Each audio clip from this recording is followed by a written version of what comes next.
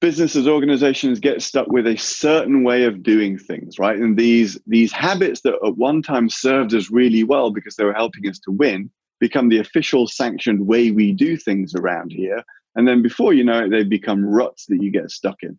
And if you just apply that idea to your own personal life, the habits and behaviors that got you to be a successful human being in your 30s and 40s, drove your career growth, led to success, maybe no longer serve you. Welcome to Mastering Midlife. If you're in your 40s and 50s and asking yourself, what happened? If you're driven to succeed but concerned about burnout in your work, career, and relationships, then this podcast is for you. Your host, top-selling author, and executive coach Mark J. Silverman has direct and meaningful conversations with world-leading experts in business, finance, health, and well-being. Midlife is a time of extraordinary changes and challenges, but you can excel in your career while improving and strengthening your life to achieve sustainable and true success without compromise. Now, here's your host, Mark J. Silverman.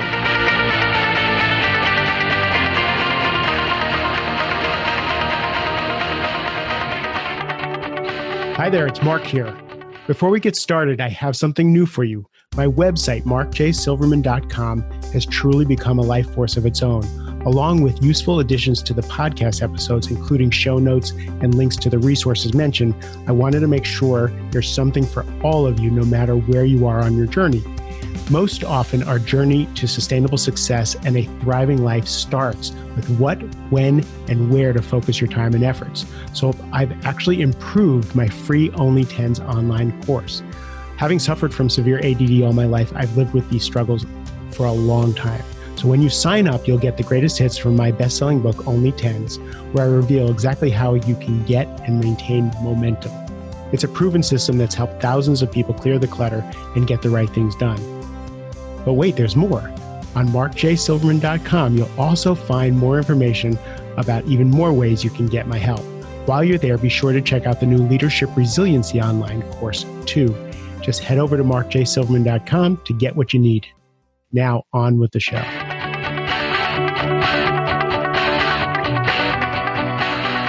Hello, everybody, and welcome to this episode of Mastering Midlife, How to Thrive When the World Asks the Most of You. I'm your host, Mark Silverman. Today, I'm so excited. I read a book called A Beautiful Constraint, How to Transform Your Limitations into Advantages, and why it's important. It's everybody's business a while ago. And I've been talking about the book and teaching people the concepts in the book and really wanting to talk to the guys who wrote the book. So Mark Barden is here with me, and Mark is a marketing giant in the industry. He helped Audi break the rule of three, which I love that. He broke in the luxury brand market. He's helped PlayStation go from number 3 to number 1 in the console wars. He made Charles Schwab the household name that it is. He's a consultant, a facilitator, a coach, and he's a partner in a brand consultancy that specializes in challenger brands called Eat Big Fish, which, by the way, I'm embarrassed to say I finally figured out why you call it Eat Big Fish. Which is you're a challenger brand. You take smaller brands and you help go eat the lunch of the people who are bigger than them. Bingo. Brilliant. So thank you for being on the show. You're welcome. As everybody can hear in my voice, I'm just really kind of fanboying and really excited because I'm so enamored with the concept of the book, A Beautiful Constraint. So rather than me explain what it is, what made you write a book about like this, and what is the problem that you went to solve when you wrote the book? Yeah, well, so as part of our consulting project, which is now 20 years old, called the Challenger Project, we're constantly in front of challenger brands. So these are people, business executives who are trying to punch above their weight, do more with less. And the method that we use to drive our business is to sit down with people who've been successful at doing that. We're studying challengers, not the kind of classic big brands. So we're looking at people that the world doesn't normally pay that much attention to. And we're saying, how did you win? What did you do to succeed? And over the course of doing several hundreds of those over the years, we are able to back out tools and processes that basically make sense of all these patterns of behavior that we see the challenger brands doing. And so our business consultancy is built around a set of methodologies for helping anybody who wants to think and act more like a challenger brand to punch above their weight.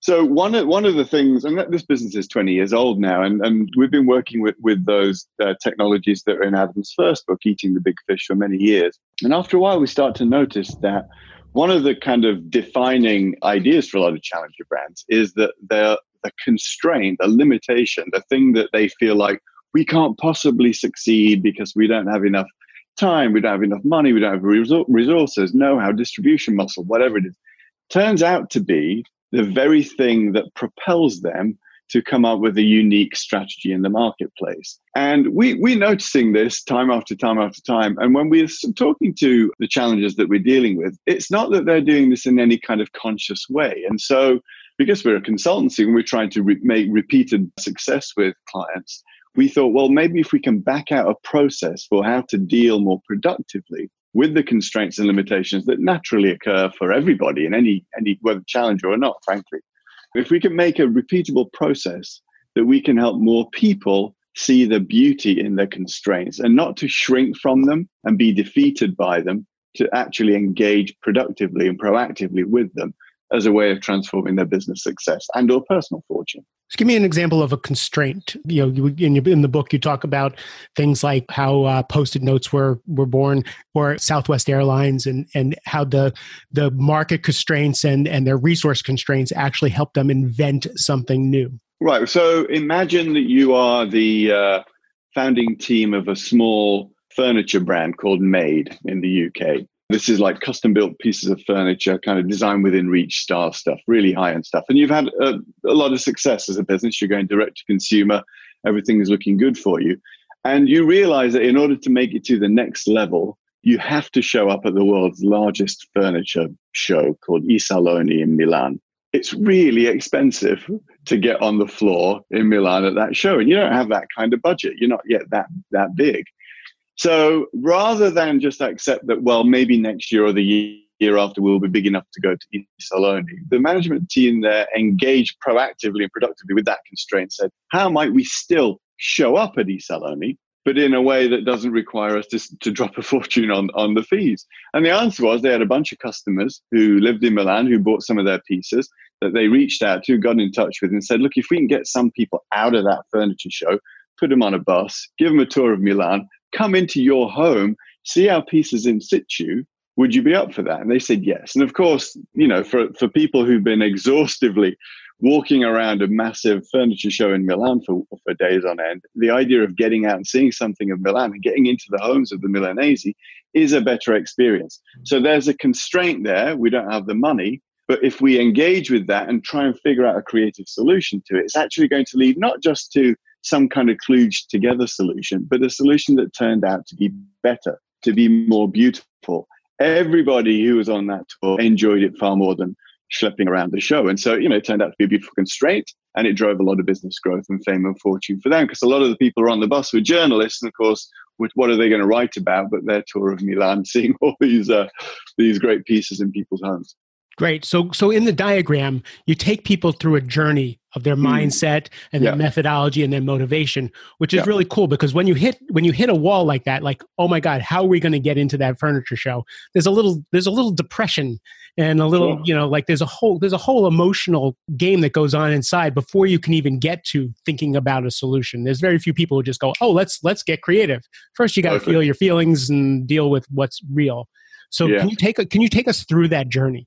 Yeah, so it's really important for us to break down the process that we try and get people to go through, which is about mindset, method, motivation, and just breaking it down to those three places. So I'll just start with mindset.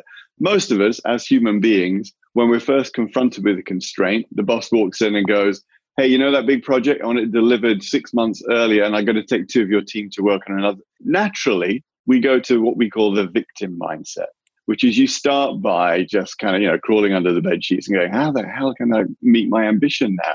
I'm hosed. And all of us go there. And so one of the things we wanted to say was that even some of the brilliant people that we interviewed, people like Michael Beirut of Pentagram, Dan Wyden of Wyden and Kennedy, Yves Behar of Fuse Project, always said that when the impossible briefs come in, they always start at that victim place, but slowly but surely lift themselves out of it and start to engage with the problem at hand.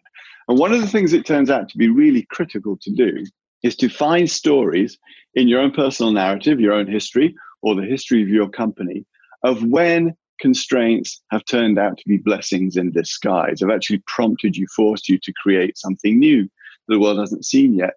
And we are the stories we tell ourselves is one of the kind of maxims in the book. So start by telling yourselves stories of when you've been able to do this before and convince yourself that you can do this. And that allows you to travel from victim through neutralizer. I'm prepared to engage with this, but I'm not really going to be able to kind of do anything magical, all the way to transformer. Actually, there are possibilities created by this constraint that we're prepared to kind of engage with now and go on that journey together. So getting a group of people or an individual to a place where they are in the right mindset to proactively engage with the constraint is job one. And that comes from telling yourself stories about how you've been a transformer, a challenger in the past, and just getting clear on the fact that we can do this. And it's amazing to us that every culture that we looked at around the world, there was a piece of language that encoded this idea. So in America, we like to talk about if you have lemons, make lemonade. But nobody knows how to actually do it. So first of all, recognize how to make lemonade. First of all, recognize that you can do it. There are stories in your personal biography when you've been able to do it. And that gets you into the method piece. And the method piece has a couple of critical things. One is a propelling question. I'll talk about that in a second. The second is can-if thinking. So the propelling question says, what we need to do, something counterintuitive actually in the face of a constraint, is to couple an even bigger ambition to that constraint. So typically what happens to us when we're confronted with this constraint, you have 2 months less and 2 less people to work on it, is you will default to thinking about the problem in the ways that you've always thought about the problem historically. So you get, we call this path dependence, right? It's basically, what do our habits, process, behavior, mindset tell us we need to use in this situation? And the way that you can break that and propel yourself into new kinds of solution fields is to do something really quite counterintuitive, which is to increase the level of ambition. So going back to that furniture conversation, they weren't just trying to figure out a way to show up in Italy at the furniture show. They were looking for a way to best the experience that everybody was having at the furniture show. And coupling those things together, a bigger ambition with the constraint forces you to engage with the constraint, but also to do it in a way that you've never historically engaged. So it brings creativity into it instead of trying to figure things out and like, how do we make this work with all these things against us? Now it's, wow, what is possible? Yeah, what is possible? And just framing it and having on get a Post-it note like I've got lying all over my office here. Get a Post-it note and write your propelling question on it and pick it up somewhere where you're going to look at it every single day. And every single day you'll start processing, probably in the background, different ways to do that. I think the next example, is there an example of a propelling question? Yeah, I mean, Audi. So, Audi is a client of ours. So this story came directly from the lips of Scott Keogh, who's the president of Audi, who said Audi recognized that in order to establish itself as a prestige automobile mark around the world, they needed to win at Le Mans. They needed to win a big race, Le Mans, the 24-hour race. But, they also recognize that how do you create an engine that is better than the Ferrari, that better than the Mercedes and McLaren? We're never going to be able to kind of out-engineer, out-invent those guys. So their propelling question was, how do we win the Le Mans when we do not have an engine that's any better or faster than the competition? At first blush, you go, I don't know how to do that. You've read the book. Do you remember what the answer to that is? I don't. So the answer was, you make less pit stops. So if you can't go faster, now I remember. Thank you. You come off the track less often. And so Audi's genius was to say, we can win the race without having a faster engine if we introduce a diesel engine technology into the Le Mans race, which is the first time that had ever happened. Diesel engines are more fuel efficient. They came off the track less. They stayed on the track longer. And winning Le Mans is about staying on the track longer than anybody else. And so just having that propelling question and going to the engineering team at Audi and saying, we know we can't do it with a stronger, faster engine. What are the different ways we can do it? Propel them into different kind of solution fields and looking at diesel in a way that no one had until that point. So that was the creative breakthrough that came for them. So getting clear on a propelling question, sticking on a Post-it note, looking at it every day. And then the next piece of methodology is to engage with that propelling question in a positive frame of mind. That involves what we call can-if thinking. So this came, again, from one of the people we interviewed, a guy called Colin Kelly, who works at Europe's largest bakery, Warburton's. And when he was dealing with complex questions like this, full of constraints, he had to ban his team from starting a conversation with, well, we can't do that, Colin, because. He said, right away, you're defeated. So I want you to start every conversation that we have is, well, we can do that, Colin, if. And what do we need to believe is true? Or what new ways can we change the conversation to create a can-if positive conversation? Well, once you start this positivity in the conversation, it builds on each other. So now people are fighting, well, we can if this. Well, how's that going to work? Well, we can if we do this. We can if we do that. And so one of the key tools in the book is the can-if map that provides 10 different prompts to get you started with a can-if conversation. Can you substitute something? Can you take something out? Can you borrow resources from another part of the business? Can you yada, yada, yada? And it just gives you different ways of starting conversations that hopefully propel you towards different solutions. So by the way, I'm going to put some of these diagrams on the show notes on my website so people can follow along before they'll order the book, but it's going to take them 2 days to get the book with Amazon Prime. So they'll be able to look at my website to follow along with you. So yeah, great. So now we have a positive attitude and we're starting to have creative ideas. And now number 5 is creating abundance. Yeah, creating abundance. So, I mean, this is really about the fact that the resources that you have to solve the problem are not simply the resources that are sitting around in your workplace, your budget, your skills, your know-how. There are resources out there in the world that can help you solve this. And the entrepreneurial mindset of today, this kind of mutually beneficial hustle of going out and creating deals, striking partnerships, creating alliances with people is the key to that. So creating abundance says, don't simply get a fixed mindset around what resources you have available to you to solve this problem. Look beyond, look outside. Where can I go? So, for example, there's a story in the book about how the South African brewers who are a client of ours, had to figure out how to increase yield of barley to make better beer without using as much water. South Africa's been in drought conditions now for a number of years. And so there's the propelling question. How do we improve the yield of barley whilst using less water? Ostensibly can't be done. But Fricky Lobby at South African Brewers, who led that project, went out and talked to universities about what's the new kind of learning that we can borrow. So it's creating an abundance in the sense of insights, information, knowledge, and know-how. Talking to wheat farmers about how is it that they manage to improve yield in wheat, and can we apply those techniques to barley and so on. So the abundance turned out to be outside of his domain, his current system, looking outside, talking to different people, figuring out how to get ideas, insights, resources to solve this problem, which he was able to do quite successfully. And so now we get into the motivation and the emotional part of this whole thing. Yeah. And, it's still hard, right? So even if we've transformed from victim to transformer, we've got our propelling question clearly defined, we're approaching it with a positive can-if mindset, we're working through the problem. Many of these are difficult, wicked problems, and they're not going to yield right from the and new problems come up over and over. Like you get to a certain point and then another problem comes in and you're already feeling like a victim again because like we did all this and we still can't get there. So you have to kind of move yourself around again. Yeah, sort of. There's almost like a set of cascading can-if solutions, right? So we can improve the yield of barley with less water if we stress the plant at certain times. Well, how can we do that? Each kind of solution for a while yields another propelling question, another limitation, constraint that comes up. And so you need to constantly be thinking about how do we fuel positivity and innovation in this group. And I learned a lot from talking to Professor Gabrielle Ertingen, who's at the New York University Motivation Lab, about how do you motivate people to keep going and to change when things are really quite hard. And her work is predominantly in the world of addiction, for example. How do you get people to stop drinking alcohol every single day? And she said that what works best for human beings is to create both a positive story and a negative story and have them both in your minds at the same time. And this is great sort of signposting for leadership inside these organizations. So on the one hand, you want to paint a very rosy picture for the team of, if we solve this, guys, here is what is going to happen to us. And that might be your personal progression in your career, hitting a sales target that gives everybody a bonus. Whatever it is, the leader has to find a way to tell a really positive story about, let's keep going, because if we do this, it's going to be phenomenal. It's going to work for us. At the same time, you need to paint a quite bleak picture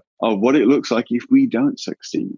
that we lose our jobs, that we don't hit our targets. And just basically good leadership is about keeping the team engaged with quite challenging situations by painting these pictures of light and dark, and continue to bring back those stories, frankly, about we are the stories we tell ourselves. So let's tell ourselves positive stories about how we've done this in the past. But let's remind ourselves that, if we don't get real with this stuff, it's going to start impacting our personal livelihoods. And that's what drives motivation, is this kind of, she calls it, forget what Gabrielle calls it, but it's holding the tension between those two worlds of light and dark. I think it also addresses that some people are carrot motivated and some people are stick motivated. Yeah. So it seems to handle everybody, both that's internally and then individual. So thank you for explaining the wheel for us and the different stages and different things we have to think about. I use this often on my whiteboard, even in personal situations, because you guys must have done a ton of work to just on your enlightenment on the human condition. When I look at how you guys structured this, I can't help but think when you go from a victim to an owner, right? To a victim of the circumstances, to a cause, right? To then go into break path where you're changing the way you think about things. This is what coaching, this is what transformational coaching is all about. This is, so it's not just for business. This is in every area of our life. If someone comes to me for a coaching session, I'll start with, all right, where are you a victim in this situation? Like, why, and how do we get you to be at cause? How do we get you to take responsibility for creating this in your world, right? Then how do we think about this differently? Right? What questions can we ask? I love that. Right? And then what needs to happen for you to be able to do something? These can-if questions are just such a great trigger when someone's stuck. If I throw these in front of someone, I just hand them the stuff right from the book and I say, let's try this. You can if, and you can if, and even if some of them are ridiculous, they eventually get to, oh, we could do this if we move this here and we do that. And then all of a sudden they're starting to think. Then we start thinking about the resources. We're all more resourceful than we ever thought. And to start to get that positive thought. So I really commend you guys in how deep this goes.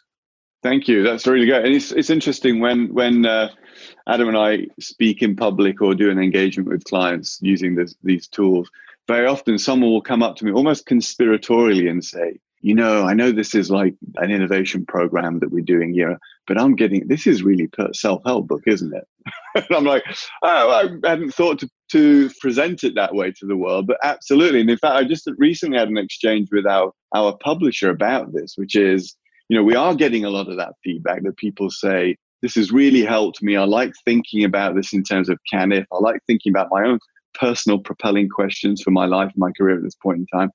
Is there a self-help book? Is there a way to kind of take some of the same content, exactly the same methodology that's in here, and frame it slightly differently using more personal stories that are less connected to the world of business insight and business innovation and represent it to the world as a self-help book? What do you think? Well, that's what I started doing with my videos last year. When I read the book, specifically. I don't even know how the book came into my being, but I bought the book. I'm reading the book, and I'm going, this is like put in a box for marketing and business challenges when this is a formula for success in getting yourself from one place to another, both in mindset, in environment, in resources, in technology, in every way. So I'm all for it. And, I'm going to incorporate it into I'm writing a book, Mastering Midlife, How to Thrive When the World Asks Most of You. I'm actually going to incorporate this. Of course, I will cite you guys, but I think it's such a simple thing to take someone through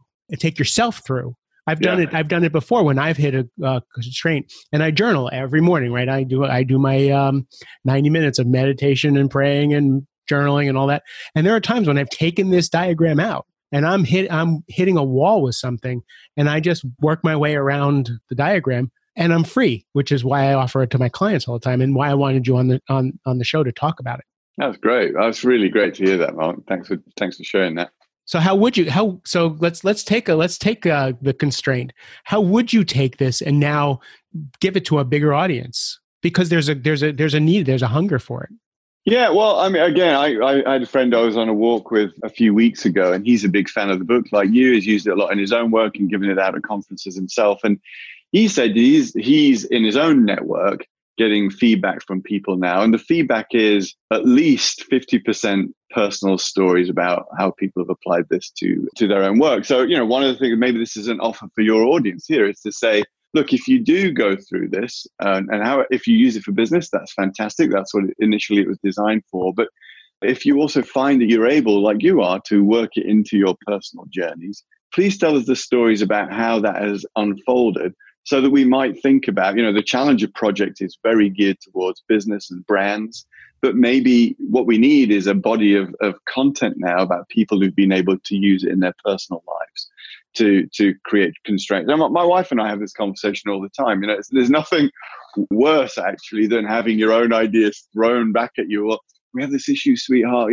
Well, you're the guy with the beautiful constraints. How can you help to figure out, the way through this? And so, we've had to do it. Adam and I have had a number of conversations about how we work through some personal issues ourselves using some of the tools in this book. So I think rather than me answer that question, let's ask maybe your listeners here to write to us and tell us their own personal stories after they've had some time to work through the tools in the book, and tell us how it is that they've been able to use it to transform their personal life. Because if that book wants to be written, I would absolutely love to write it. Or if that website needs to be built, I would absolutely love to build it. Because like you, I think this is just a really positive way to proceed through life, not just in your business life, but in the rest of your life too. And I haven't thought about it, to be honest, in the context of the midlife crisis, which I know is the work that you do.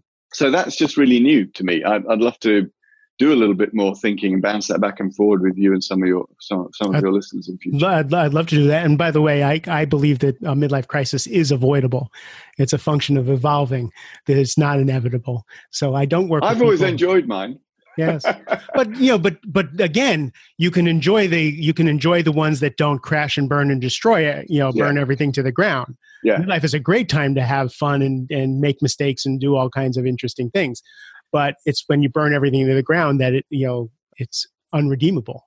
Absolutely. I was just thinking about the idea of path dependency that I mentioned earlier is just how businesses, organizations get stuck with a certain way of doing things, right? And these habits that at one time served us really well because they were helping us to win become the official sanctioned way we do things around here.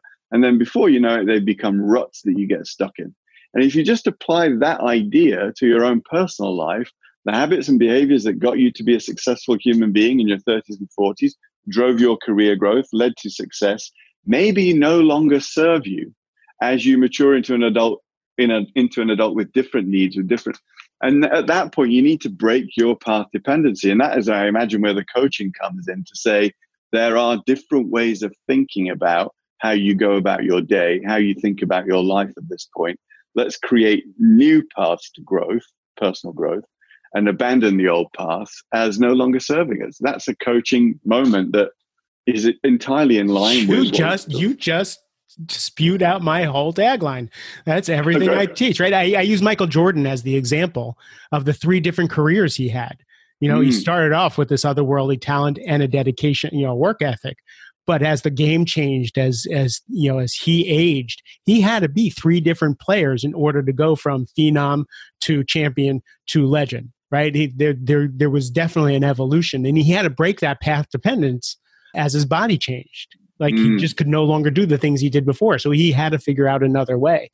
So I think there's a plethora, and I'm going to be sending you ideas. Great, yeah. I mean, I have my own version of that, I suppose now, which is, it won't surprise you to know, because you and I are looking at each other on Zoom right now.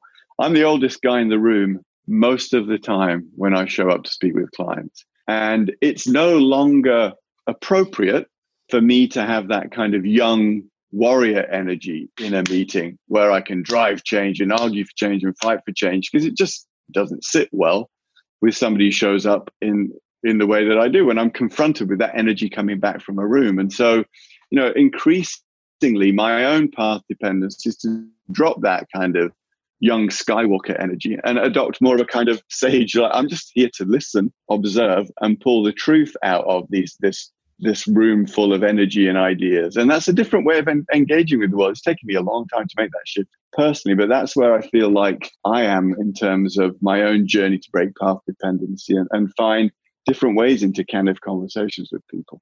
So I can tell you from experience, I'm 57. So it was really hard for me to let go of that youth, let go of that competing with the 27-year-old guys, right? And to start to realize that I'm Yoda now, right? Like that comes with new superpowers. And to let go of some of the old stuff. And then for me, I grew a nice gray beard and everything. And then I was confronted with, why are you being the old guy? So now I can take back some of my youthful vigor, but, and be more full. But yeah, you're so right in every area. Like we have this opportunity to create something even more beautiful than what was before. Yeah, great. I don't know, this is useful to you or not. But I was thinking about, the kind of work that you do. Have you come across this book? So this is my reading glasses, so you have to tell me what it is. It's called The Middle Passage: From Misery to Meaning in Midlife by Dr. James Hollis, famous Jungian psychologist. I have not. So that one's on the list as soon as we hang up. Yeah, that's a great book. And I'll put the link in the show notes because Mastering Midlife is not written completely yet, so you can read that. And meanwhile, Mark, thank you for taking the time. I really appreciate you journeying through your masterpiece with me in a little bit different light. What's cool on your plate now? What's next that you're creating? Well, there's a lot of stuff I can't talk about for confidentiality reasons, as you might imagine. So but for me personally, I think it's interesting because I hadn't really necessarily articulated it until this call, but it's trying to grapple with my own sense of what are my path dependencies more explicitly, and what are my kind of opportunities going forward, and trying to get into that conversation. So, I don't know when the midlife crisis begins and ends.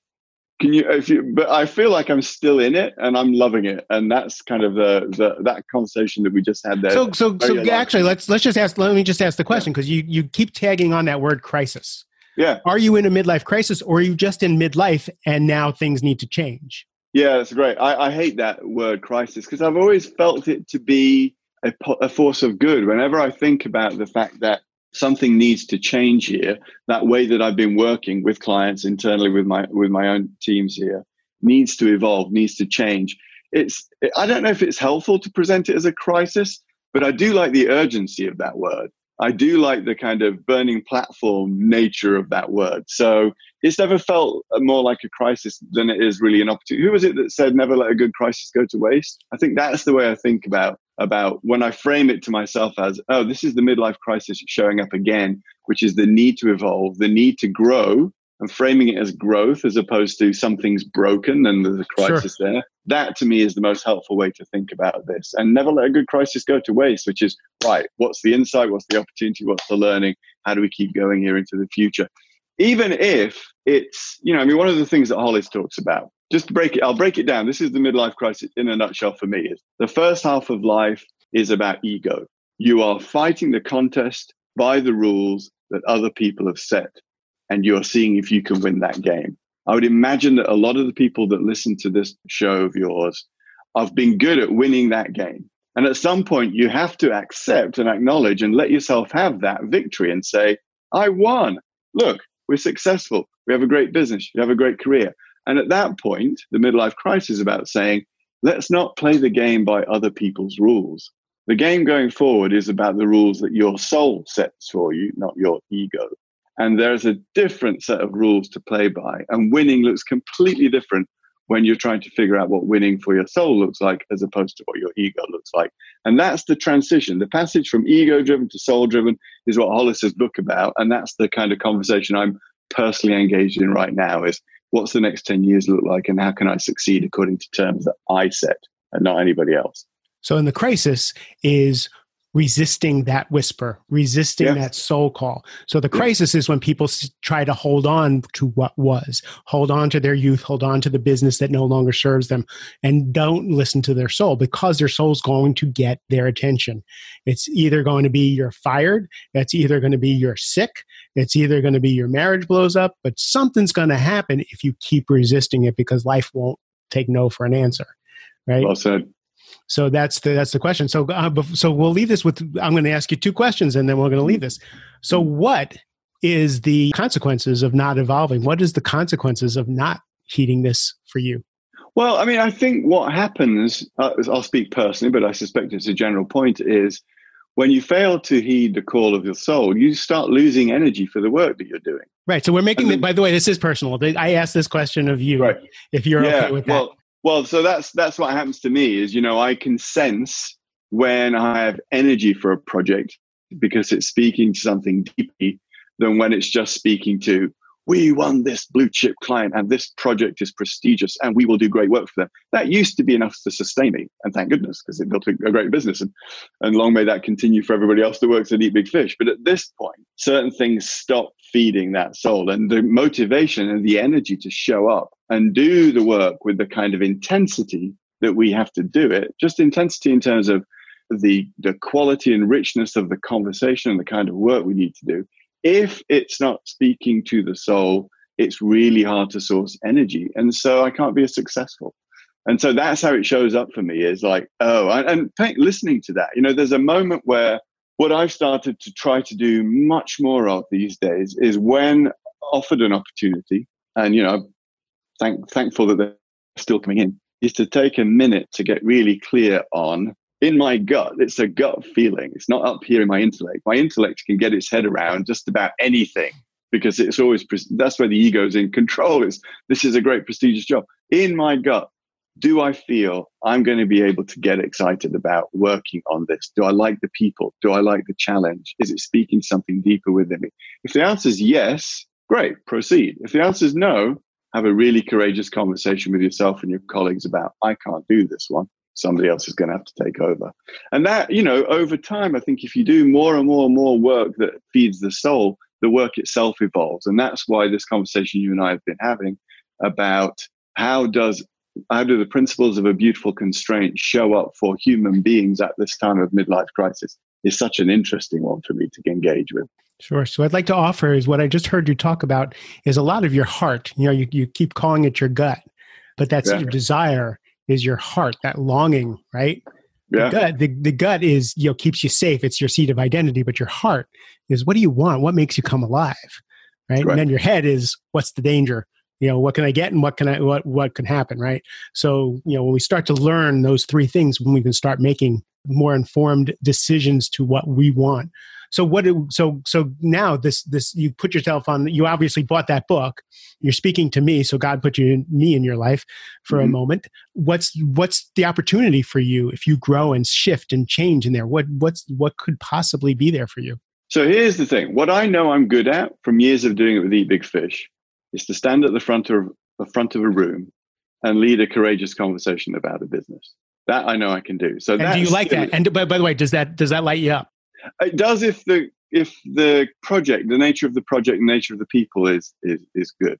But that skill is a transferable skill. And what the world needs more of right now is courageous conversation between people who can't talk to each other. So what I'm really engaged in is thinking through, and I'm right at the very beginning of this. I've no idea what exactly my role might be in this. But how can we get groups of people to come together and actually listen and actually talk and actually understand without necessarily having to agree that they, and find alignment? How can we do that? So that might look like it's more of a kind of mediation role, perhaps. But, again, because I'm in difficult conversations with companies all the time where the CFO might be arguing with the head of production, who might be arguing with the marketing people. And we find ways to have them hear each other and unite on a strategy and a way forward together as a group. That skill set is transferable into many domains. And when I look at the world and I open a newspaper, I see all kinds of domains where that skill, that ability, that willingness has gone missing. So if I can play some small role in creating more constructive, courageous conversations where people can progress together, even though those difficult conversations require them to maybe abandon certain positions